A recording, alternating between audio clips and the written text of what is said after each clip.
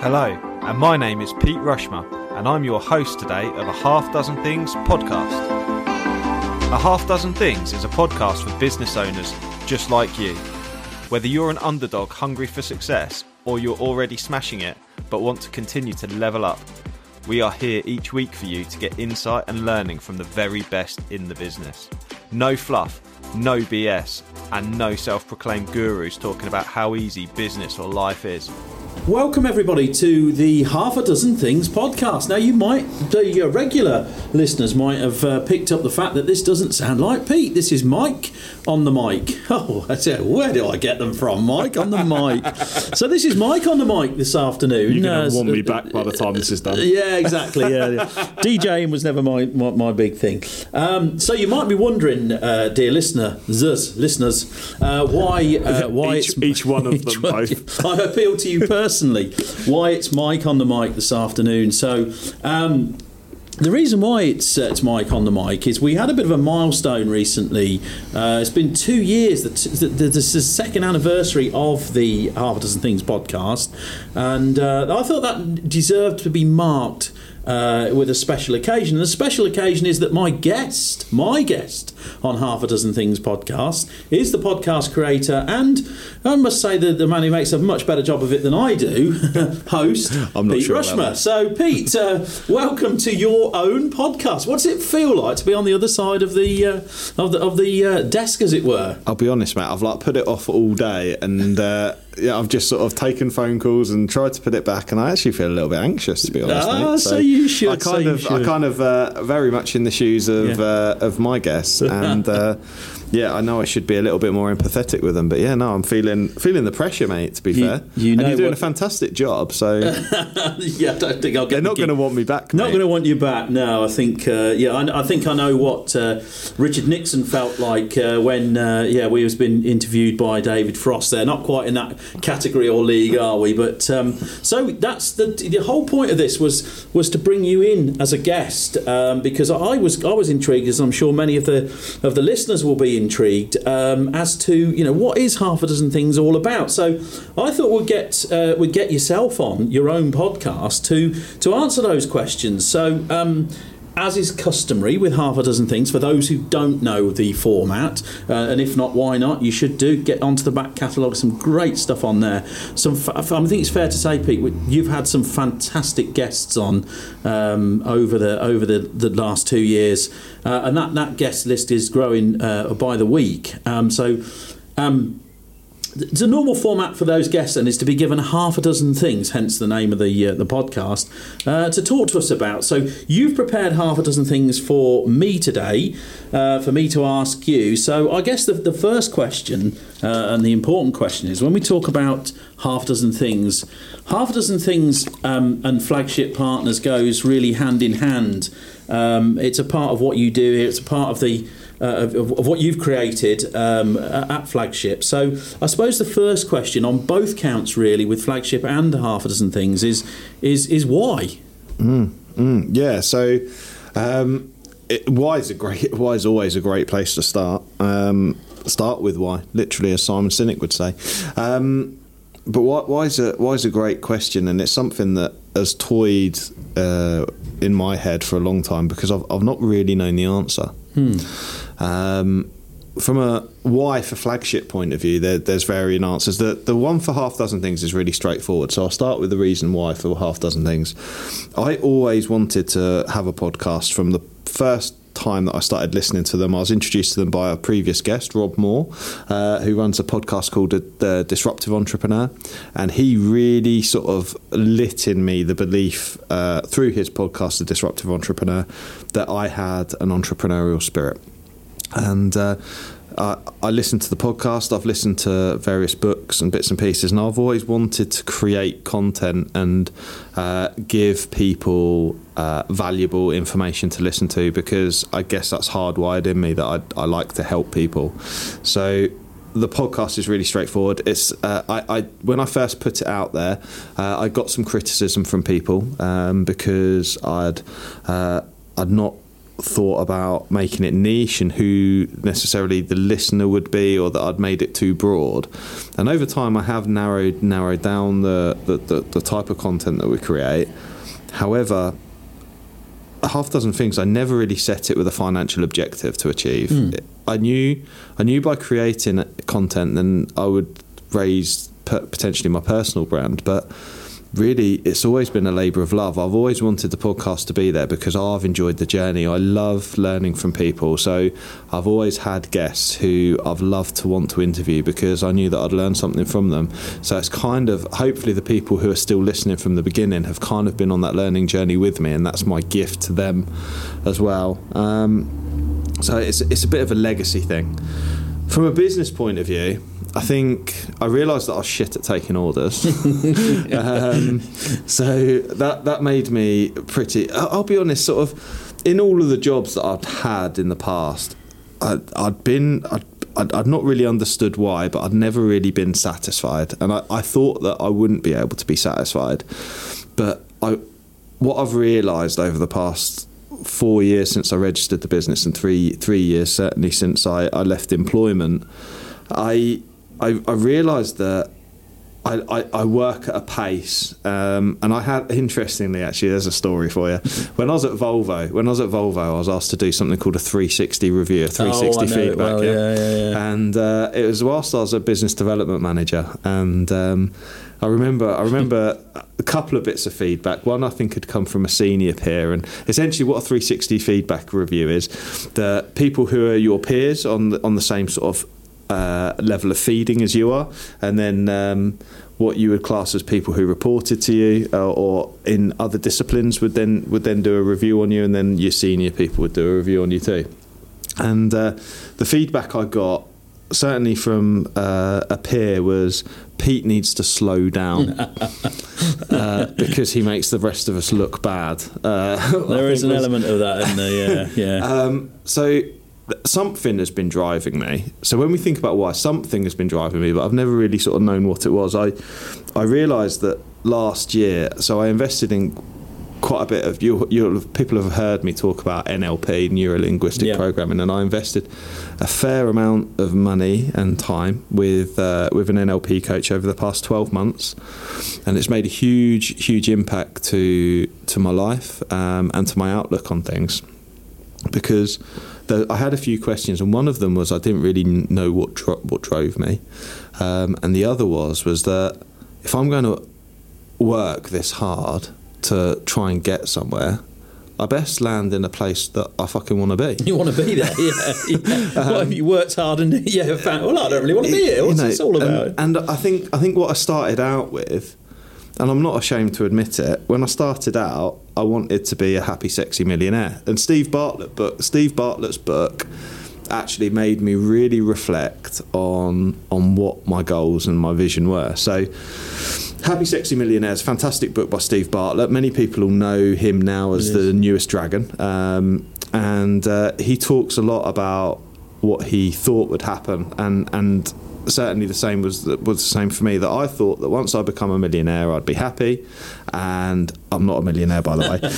Let me just reiterate that. But I thought that when I became rich and wealthy and successful, that's what success was, that driving a Lamborghini meant everything, and having an expensive designer suit meant everything, and that is I was that shallow to believe that that's what that was. And as time progressed, I've realised more and more that isn't what that is, and actually I'm not driven by those things. And last year I was starting to achieve a level in the business where I could have probably stopped growing the business, and we could have had a nice life, if that makes sense, and we could have just cut the costs, focused on profit, and we'd have probably brought in what I would have brought in from a well-paying job. No, it makes sense. Yeah. And that was, but I had no interest in doing that. So why was that?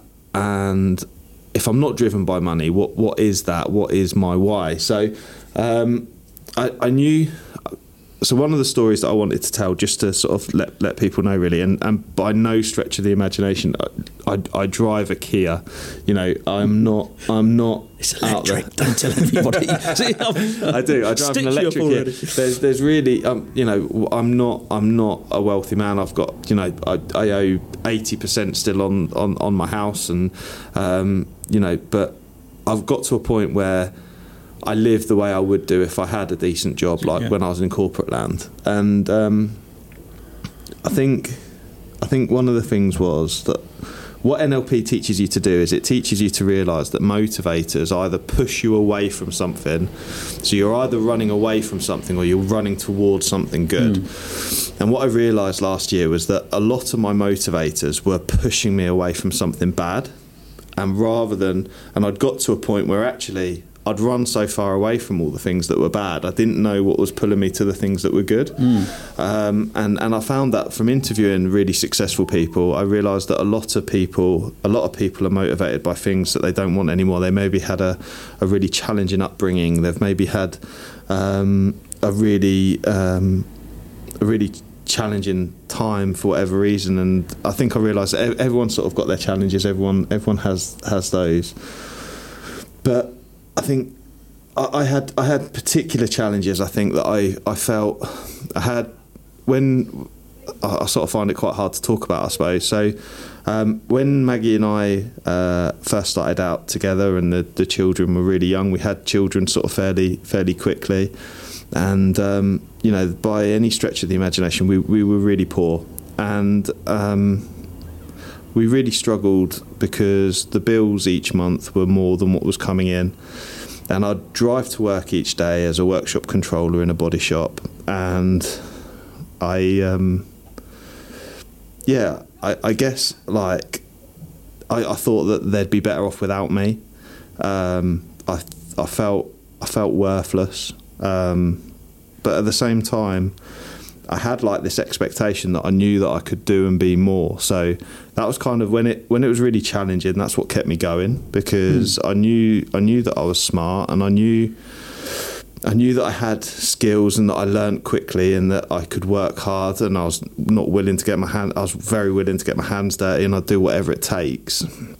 So I knew I was really driven, but you couldn't put your finger on what? I get that. I was running away from stuff. The story of sort of how bad it got. I put Aldi in the note. So to give people an idea, we had our three children are very close together. So and Lolly, the eldest, has got cerebral palsy, hemiplegia, and I remember one day, not long after Aldi opened in Peterborough at Stand we thought we could save some money by trying out shopping there. People told us it was really cheap in comparison to Tesco, and we went to Aldi and we did a week's shop, which was, I'll tell you later about Maggie and how good she is at saving money. But we did a week's shop. We filled a trolley with clothes with food, and We'd taken the kids round with us, and they were young at that time, so we had a double stroller, and one of them was sat in the trolley, and we'd sort of taken them around. It was a fairly stressful affair, about an hour or so walking around the aisles at Aldi. We queued up, we went through the checkout, and anyone that has shopped at Aldi will know what an experience that is. Stressful in itself, isn't it? Yeah, so we've had all the stuff thrown at us, and we'd sort of put it all in the trolley, in the bags, and it came to pay, and the lady said, do you want to pay cash or card? And I said, I'll pay on card. And I got my credit card out, and I went to pay, and some people may not know this, but in the original days, Aldi wouldn't take credit card. Oh, right, okay, yeah, I didn't realise that. They wouldn't accept credit card. They'd only take a payment debit card or cash, and that was the rationale, was that because they saved on banking fees and stuff like that. That was one of the reasons for the pricing. I'm not sure many people will remember that. No. They do, however, take credit card now. So we had to leave the shopping. Wow, yeah. Because we didn't have the money in the bank to do that, and that was. I think a lot of people can relate to that. That was a really big thing for me, and I can remember Mags and I coming back with. Mags has always been big on taking the kids away and doing experiences with them and stuff, but I remember sort of coming home to our house, and we'd sort of been away, taking the kids away, and we'd come back and there was just no food, and we weren't getting paid till the next day, and sort of just trying to work out how we were going to feed the kids. So, I've kind of, anyone that resonates with, I've been there, and I kind of know that feeling of like, I'm working really, really hard. You're smart, you're driven, but what have you got to show for it? Yeah, and we're essentially this like working poor where like there's got to be a better way, really. And I'm not knocking, I'm not knocking anyone that's employed, because there is something for that, but I just felt like it just didn't ever feel right. I never felt settled. I just never felt settled. No, I can understand that. I do. And I'd had. It's a strange sort of mix, really, because I'd grown up being told that I could do or be anything, and I was sort of working here and there, and I'd worked for Gladwin's before I worked for Volvo, and the guy who owned Gladwin's had sold it, and that had really stressed me out because the kids were really young and we were in that sort of financial position, and then I had to go and find something else. So I just realised that actually there's so much risk involved in everything. Why not actually just give it a go? And it'd always been an itch. It'd always been something that I felt that I could do or give more. So that was the big why. I've sort of taken a lot of time answering that, but now what I realise, having done some work on it, and that I am very much driven, because Flagship could have stopped growing probably last year, and we could have probably just settled in and what have you, but we haven't. We've chosen to grow, we've chosen to reinvest, we've chosen to sacrifice profit to grow, and that's because I believe in what we're building. I believe that we're making a dent in the world. I believe that we can do good work around improving the safety of roads. Yeah. I believe that we are a great employer for people. I believe that there's some amazing people in the industry who deserve to work in better workplaces, and we have the capability to be able to facilitate that. Yeah. I love working with amazing people, and when I get to choose the people that I work with, that's amazing, right? Ticks a lot of boxes, that does, doesn't it? It really does. I can resonate with that story, and it's not always. People always think it's about money, don't they? And it's not, is it? It definitely isn't about money.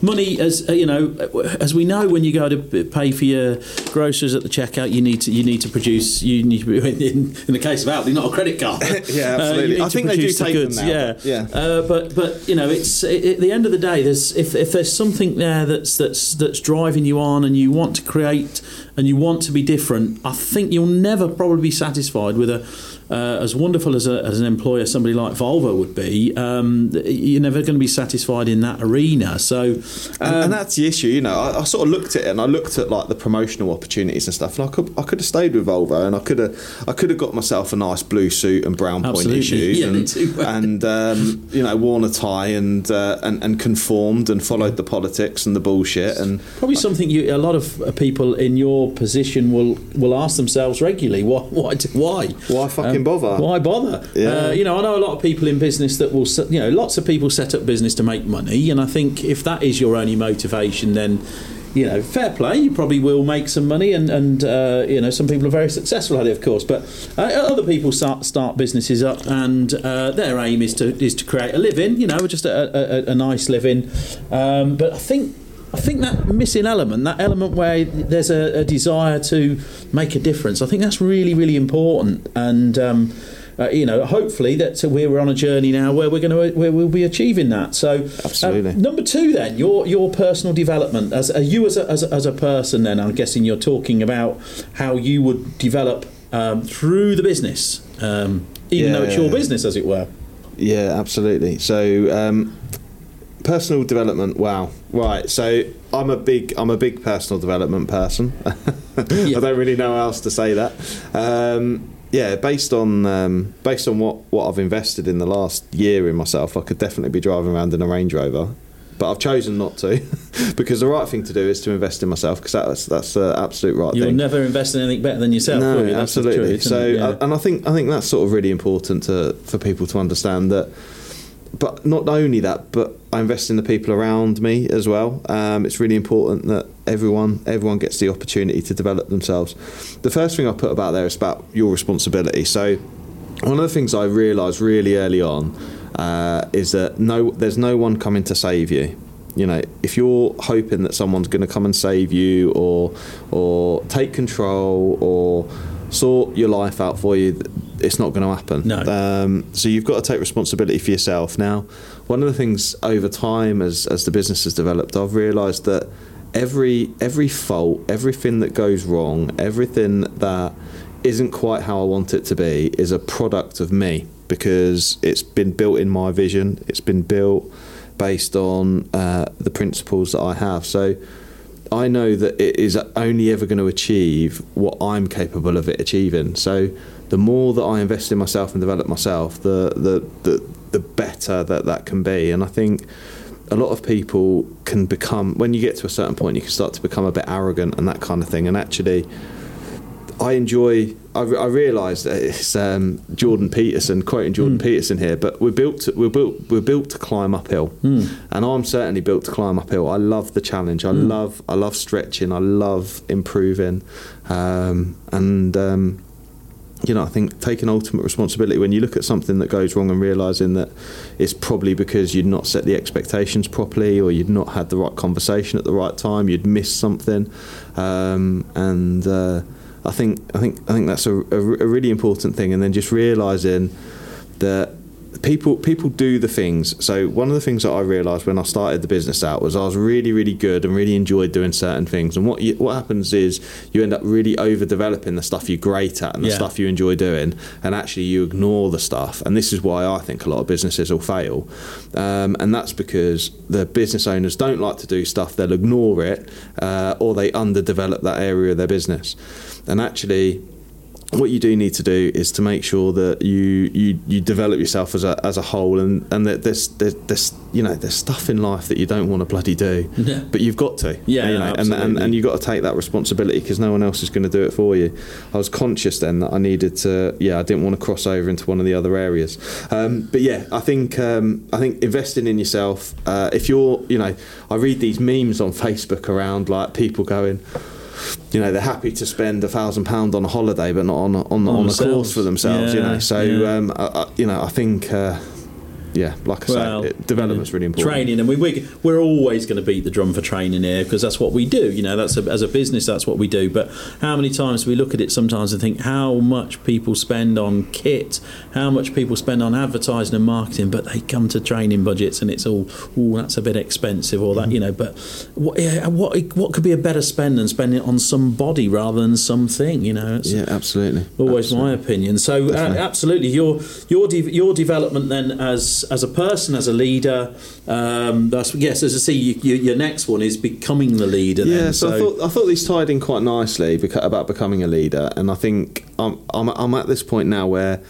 when you kind of don't really see yourself as a leader, I kind of don't see myself as a leader, but I realise that I've got to become a leader. And when you realise that you've taken responsibility, you've developed yourself, the next thing is you sort of start to show about becoming a leader. And one of the things I try and do is I try and think of all the incompetent bosses that I've had previously and try and do the absolute opposite. Hi, it's Pete from Flagship Partners. We're really proud to sponsor a Half Dozen Things podcast. At Flagship Partners, we take road safety really seriously, and we're your road safety partnership. We help transport companies with compliance and training across their businesses, including first aid, driver CPC, and other transport management services. So if you're FORS accredited or you want to improve your operator compliance risk score, give Flagship Partners a call today.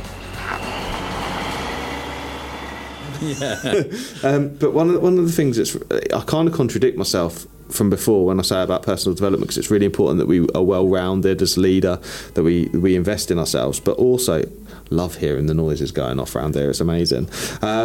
Authentic. That's what we like to keep the podcast. We like the podcast to be authentic.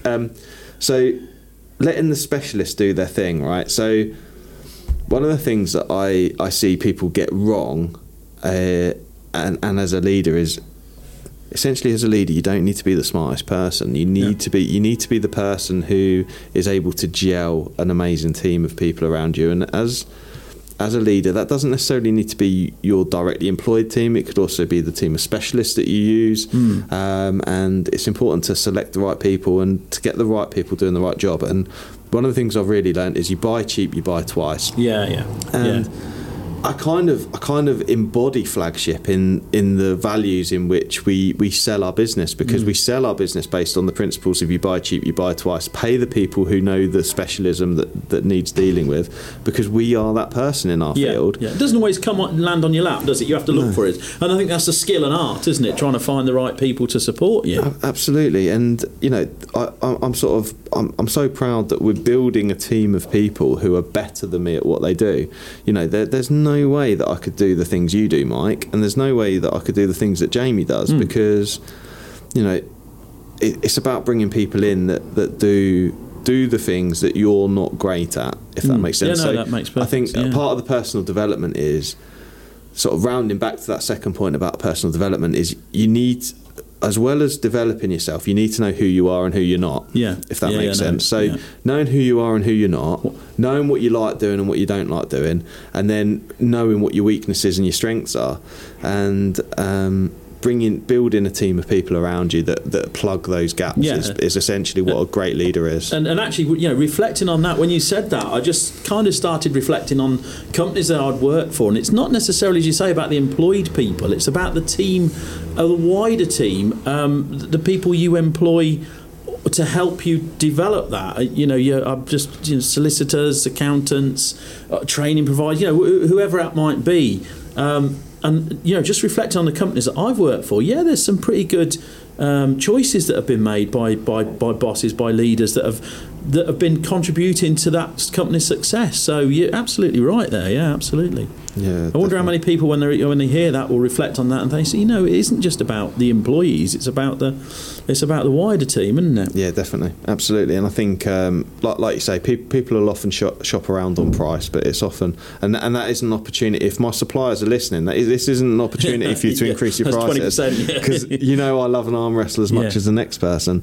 But it's a bit, you know, business is business, isn't it? And at the end of the day, you can't. We have to be sensible, but it is about that wider team, and that really does resonate with what you've said there. So let the specialists do the thing, bring the people in you need to bring in to help with the business. Then, so what about the next one I've got on my list there? And this is quite often. Sometimes this is a bit. People believe sometimes this is a bit cliched. I don't happen to believe that, because I've worked with some companies with some great sort of sets of values and principles. So tell us a little bit about Pete's principles and values then. Yeah, and I think this ties in really nicely with the first area, which is the why. So I spent a lot of time talking about the things that I was moving away from before, and sort of wanting to move away from the feelings of worthlessness and towards feelings of value, and values and principles are essentially a part of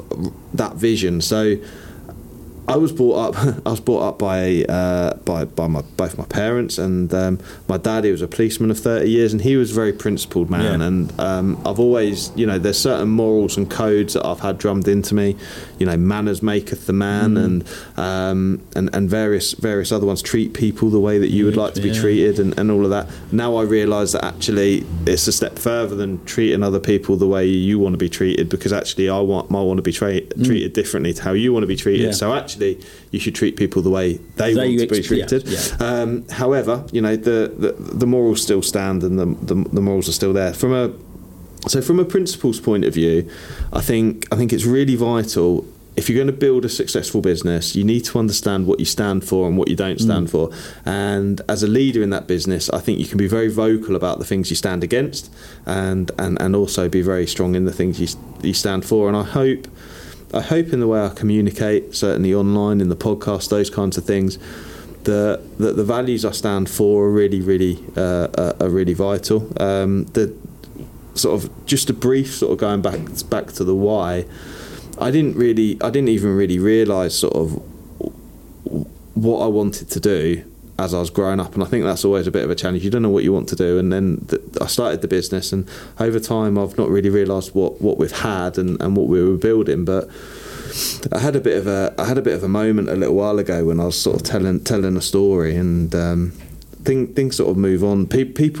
Some people know that I was very, very poorly when I was sort of 17, 18, and I'm very lucky to be here. And I think there was a lot of investigation at the time into the job I was doing and the chemicals I was using and what impact that had. So, and I've always been very, I've had several really defining moments in my work around people being safe and what have you, and that have really sort of changed the direction I'm in.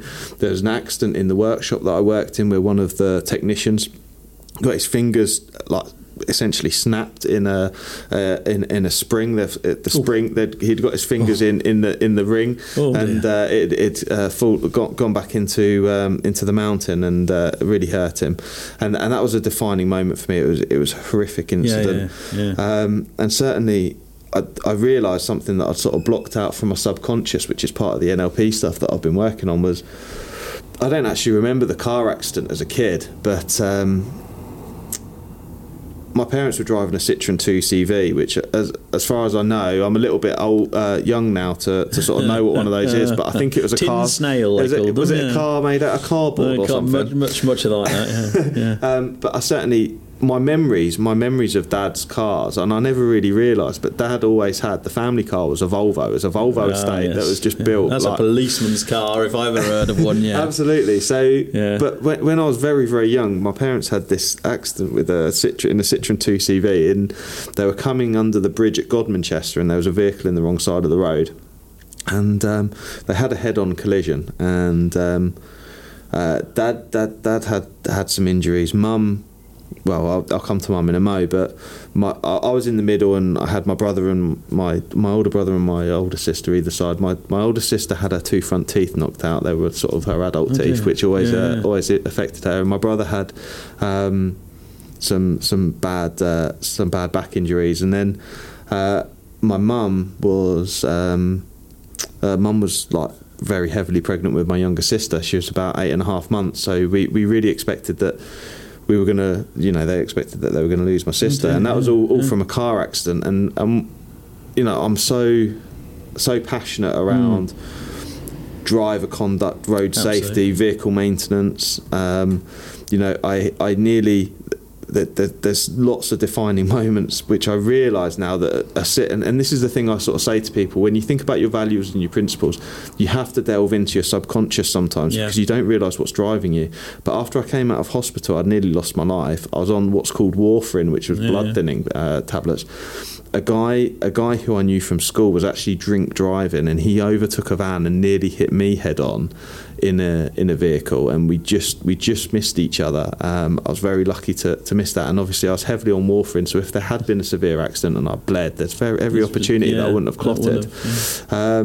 And then there was another situation. I remember my dad was so principled. There was a guy who wanted to take my older sister out on a date one time, and he turned up in a car that didn't have an MOT. Oh dear! And he turned up in a car that didn't have an MOT. He took my sister out, and my dad found out subsequently that it didn't have an MOT, or it failed its MOT. And Dad just literally hit the roof about the consequences of what that could be. So. Road safety is something that there's been stamps throughout my life where that's been a really, really vital part of my. We just got interrupted. Jamie, come and say hello, mate. Don't worry about it. Jamie, we've just been interrupted by Jamie. I think he's authenticity. There he is. Hello. Podcast. Sorry, guys. Yeah, I'm being interviewed for Half Dozen Things, mate. Oh right, by Mike. Yeah. Right. Grill him. Nixon Frost. Nothing on this, pal. He's absolutely grilling me, mate. The keys to the other room. Are they downstairs? They'll have gone. They'll probably be downstairs, I reckon. Right. Sorry, mate. Jamie's doing overtime today. That's yes. Look at that. You see, this is it. You see, dedication to the cause. Absolutely dedicated, and it's made me realise that I'm waffling on. Right. So anyway, but like I say, sometimes stuck in your subconscious are these horrific things that have happened to you that you probably don't think about on a day-to-day basis, but they're literally driving come back, you. Don't they? Did Dad ever talk about much about his police work and? In those days they didn't open up, did they? I know it's a problem today with police officers, fire people. They don't talk about the things they see in terms of road safety, but it must have been there in the background somewhere. Absolutely, and I think one of the things we offer from a driver CPC point of view and from other training as well is the mental health training that we offer. So again, punctuated by my history, my desire and drive for us to get involved with that. Dad served during the miners' strikes, and he had to go and deal with that. And I know that was before I was born, but I know that he had what they call in. I've heard my mum refer to as a nervous breakdown or what have you that was referred to. But whatever that was, I wasn't about to see it, and I obviously Dad probably won't appreciate me mentioning it, but here I am talking about it, and I think he was heavily affected negatively, is the right way of putting it. I don't know that there's anything diagnosed or anything like that, but I think he would have had a horrific time, and I know that at one point he would have been very keen for the 30 years to have come up, and for him to be able to sort of draw a line under what he'd been through, and sort of similarly, there's various sort of mental health situations that I've seen in the background that probably are for another podcast on another day, that I've seen sort of first-hand experience, I suppose, for other people. Not to mention, obviously, my own challenges, having in my 20s, obviously feelings of worthlessness that we were talking about before. That was probably punctuated by a level of post-traumatic stress disorder from when I'd been poorly and then survived from being so unwell. So anyway, move on to the next one, mate. Move on to the next one. So the next one on my list here is the network. Yeah, so I think networking is vital to the success of any business. And a really, really interesting story that's happened very recently that I've put in the notes about Spin. So really, really random, but I think people should always remember one of Jordan Peterson. I love Jordan Peterson. I'll refer to him again. I didn't realise I was going to refer back to him again. But Jordan Peterson, one of his 12 rules for life is always expect the person you're speaking to know more than you do. And I think that's a very interesting thing. But one of the things around networking and speaking to people and that kind of thing is,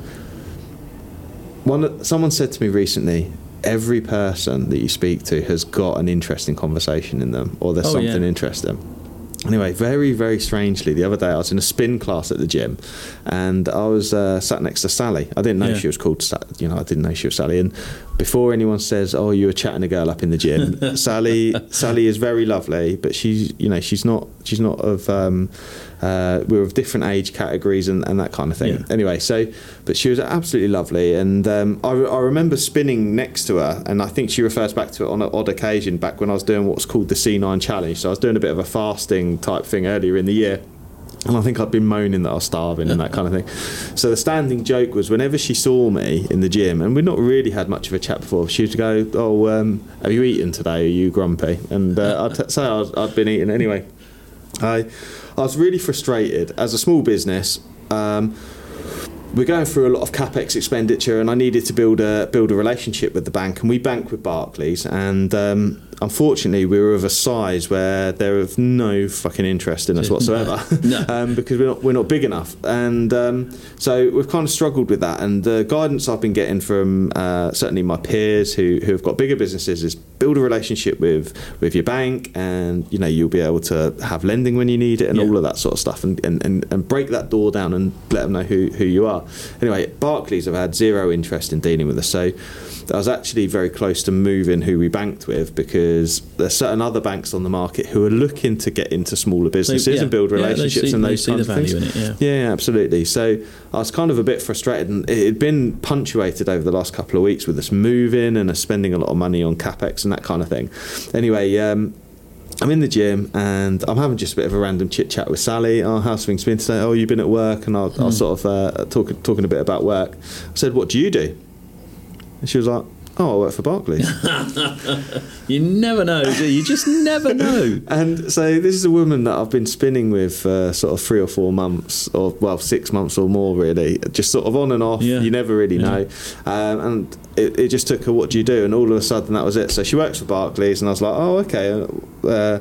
Don't work with business banking, do you? Or are you personal banking?" "No, I'm in business banking." "Oh, right, okay. I'm in business banking." "Okay, you're a business manager." She goes, "Yeah." I was like, "Oh, okay." She goes, "But I deal with the sort of smaller businesses." And I was like, "Oh, do you deal with small businesses?" Funny old thing. Yeah, what sort of size is that? And she goes, "Well, up until £400,000 turnover, businesses, they just get the call centre, she goes. And I was like, oh, really? You don't say?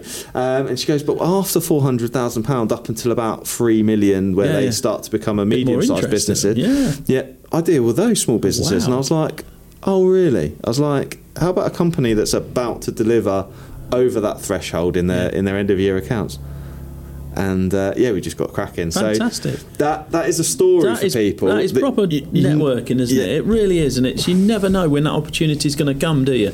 Yeah. And to be prepared for it. And that's the message, I suppose, is to be prepared for those opportunities when they do come. Absolutely. And I think sometimes people are quick to judge others. People are quick to be negative to others, and they're not afraid to tell people what they think of them. And sometimes it's better just to keep your mouth shut. Because you don't know who people are, and everyone. I always have a fundamental belief. Yes, there are some dicks out there, but generally speaking, I think everyone does the best they can with what they got. With what they've got, yeah. And do you know what? Funny enough, on a similar sort of, I always, well, not always. I sometimes, as trainers, we choose icebreakers, to get people talking. And one of the icebreakers I use is, come on then, who's the most famous person you've ever met? And I tell you what, some of the stuff you get back is just amazing, unbelievable. That's a great icebreaker. It is. To the very, very last of your half a dozen things, Pete, be true to yourself in your relationships. Tell me a bit about that then. What's all that about? Yeah, I think this one was a bit of a just sort of to tie things up at the end, really. And I think I put this in there because I realised that Maggie often doesn't get the credit that she deserves for who she is and sort of how she supports me to achieve for the business. And I think she gets a bit frustrated. And really, I feel very fortunate to have a relationship with her, for example, where she's quite happy to support me, and we have that thing where she's happy to do the things that I struggle with, and she looks after the children. She does an amazing job, and I definitely couldn't do or achieve what we've achieved without her. And I think sometimes social media, the general media, etc., if Flagship blows up in the future, it will be because of the nature of business, because of the nature of society. Largely speaking, I will get a lot of the credit, and I think that irks me a little bit, because she's at home. She has to put up with a guy that comes back and is literally so dedicated to whatever he does, that I don't stop. I don't turn off. I don't switch off. And you have to have this level of like relentless obsession around what you do and the way you think, and it's so challenging. So all encompassing, isn't it? Yeah, it does. It takes over. But and she has such patience with me in particular, and a lot of relationships don't last the time, and or people grow apart. But she's so driven by keeping things going from a family point of view, and she's so she's not motivated by money either. It's not that for her. And a lot of people will but potentially there's people out there who have been wildly successful, and people will brand the partner as a gold digger and things like that as well. And actually she was worse off when we got together than what she was before we got together, So and she's everything that we ever earned. She's earned every penny of it as much as I've ever earned, if that makes sense. Absolutely sense, doesn't it? So I think it's really, really important. I think it's really important to realise what relationships you've got and what's out there. I've got another example, and it links into and it sort of follows the story with the networking where. I had a friend who I randomly got chatting to at a kid's birthday party. Mark, you know who you are. If you're listening, I don't think Mark would listen, to be fair. But I had a friend who I built a relationship with at a kid's birthday party of all places. Yeah. He runs a successful business, and when I started to think about running Flagship, I went to him with the idea, and I just sort of talked it through. I looked for his advice, that kind of thing. And the next thing I know, I was really unconfident because we didn't have any savings, we didn't have any help or support or sort of anything like that, anything to fall back on. So it was very risky to leave a corporate job to be able to set the business up. And again, that conversation, that relationship, building relationships with people. Mark turned around and said, he offered some money that helped support us whilst we got started, and took a share of the business in return, and invested in us and believed in us. And then when we had the cash to be able to buy our shares back, we were able to just buy our shares back. So it was an amazing thing to do to help us along the way. And I think sort of what I wanted to point out there is that to be able to build a business, it's about people. So I need to have a great relationship with my wife. I need to have a great relationship with people around me. And then finally, it's about the relationship you have with your customers and your clients as well. And building relationships with your clients, it's just so vital to ensure that you work with the people that you want to work with, your team members, and you get people around you who you can ultimately rely on to help support you, because it's really important to make sure that you're true to yourself and make sure you're true to those around you. Absolutely, yeah. No, it's really interesting. So what's that been like then, Pete, as we come to the end of your half a dozen, your own podcast? What does it feel like to be on the receiving end this time? I think I can be a little bit more empathetic with my guests from now on. Absolutely, yeah. I'm sweating. I'm actually sweating. I think I felt a bit of a pressure to do a good job. Yeah, that's excellent. Because how you do anything is how you do everything. Absolutely. And I didn't want to come in here. Don't get me wrong, I love winging it as much as the next guy.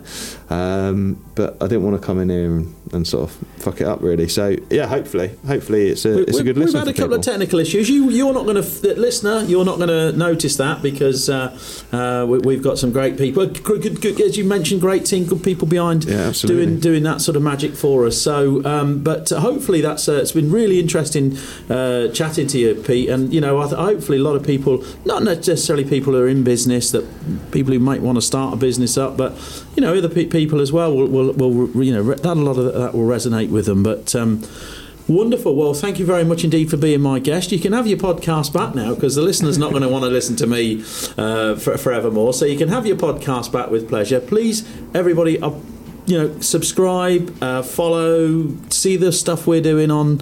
I was brought into this project as not obviously as quite as Pete, but it's his business. But from my point of view, it's definitely going to be something a little bit special, and come and be a part of that.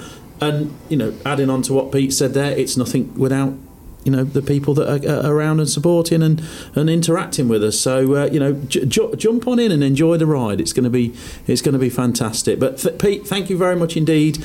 I'll hand this over back to you for next time. I'm not sure who you've got on next, but I'm sure we've got a stellar cast of guests lined up. We really have. It's really making some waves. So watch out, all those other podcasters out there, because we're coming for you. Brilliant. Thank you very much, Pete. Thank you. Thank you very much, Mike, for having me. Thank you, everyone, for listening. Big shout out, and thank you to Mike for taking on interviewing me. It's certainly not easy. I've really enjoyed it. Go on, say you've enjoyed it. I've really enjoyed it. Thank you very much, mate. So, cheers, mate. Bye. Bye.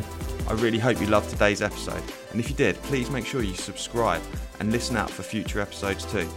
Please do share it across your social media channels. We hope to reach more and help more people. If you want to find out more about me, my name's Pete Rushmer. You'll find me across any social media channel and my business Flagship Partners, and we're your partners in success across your business. Thank you. See you again soon.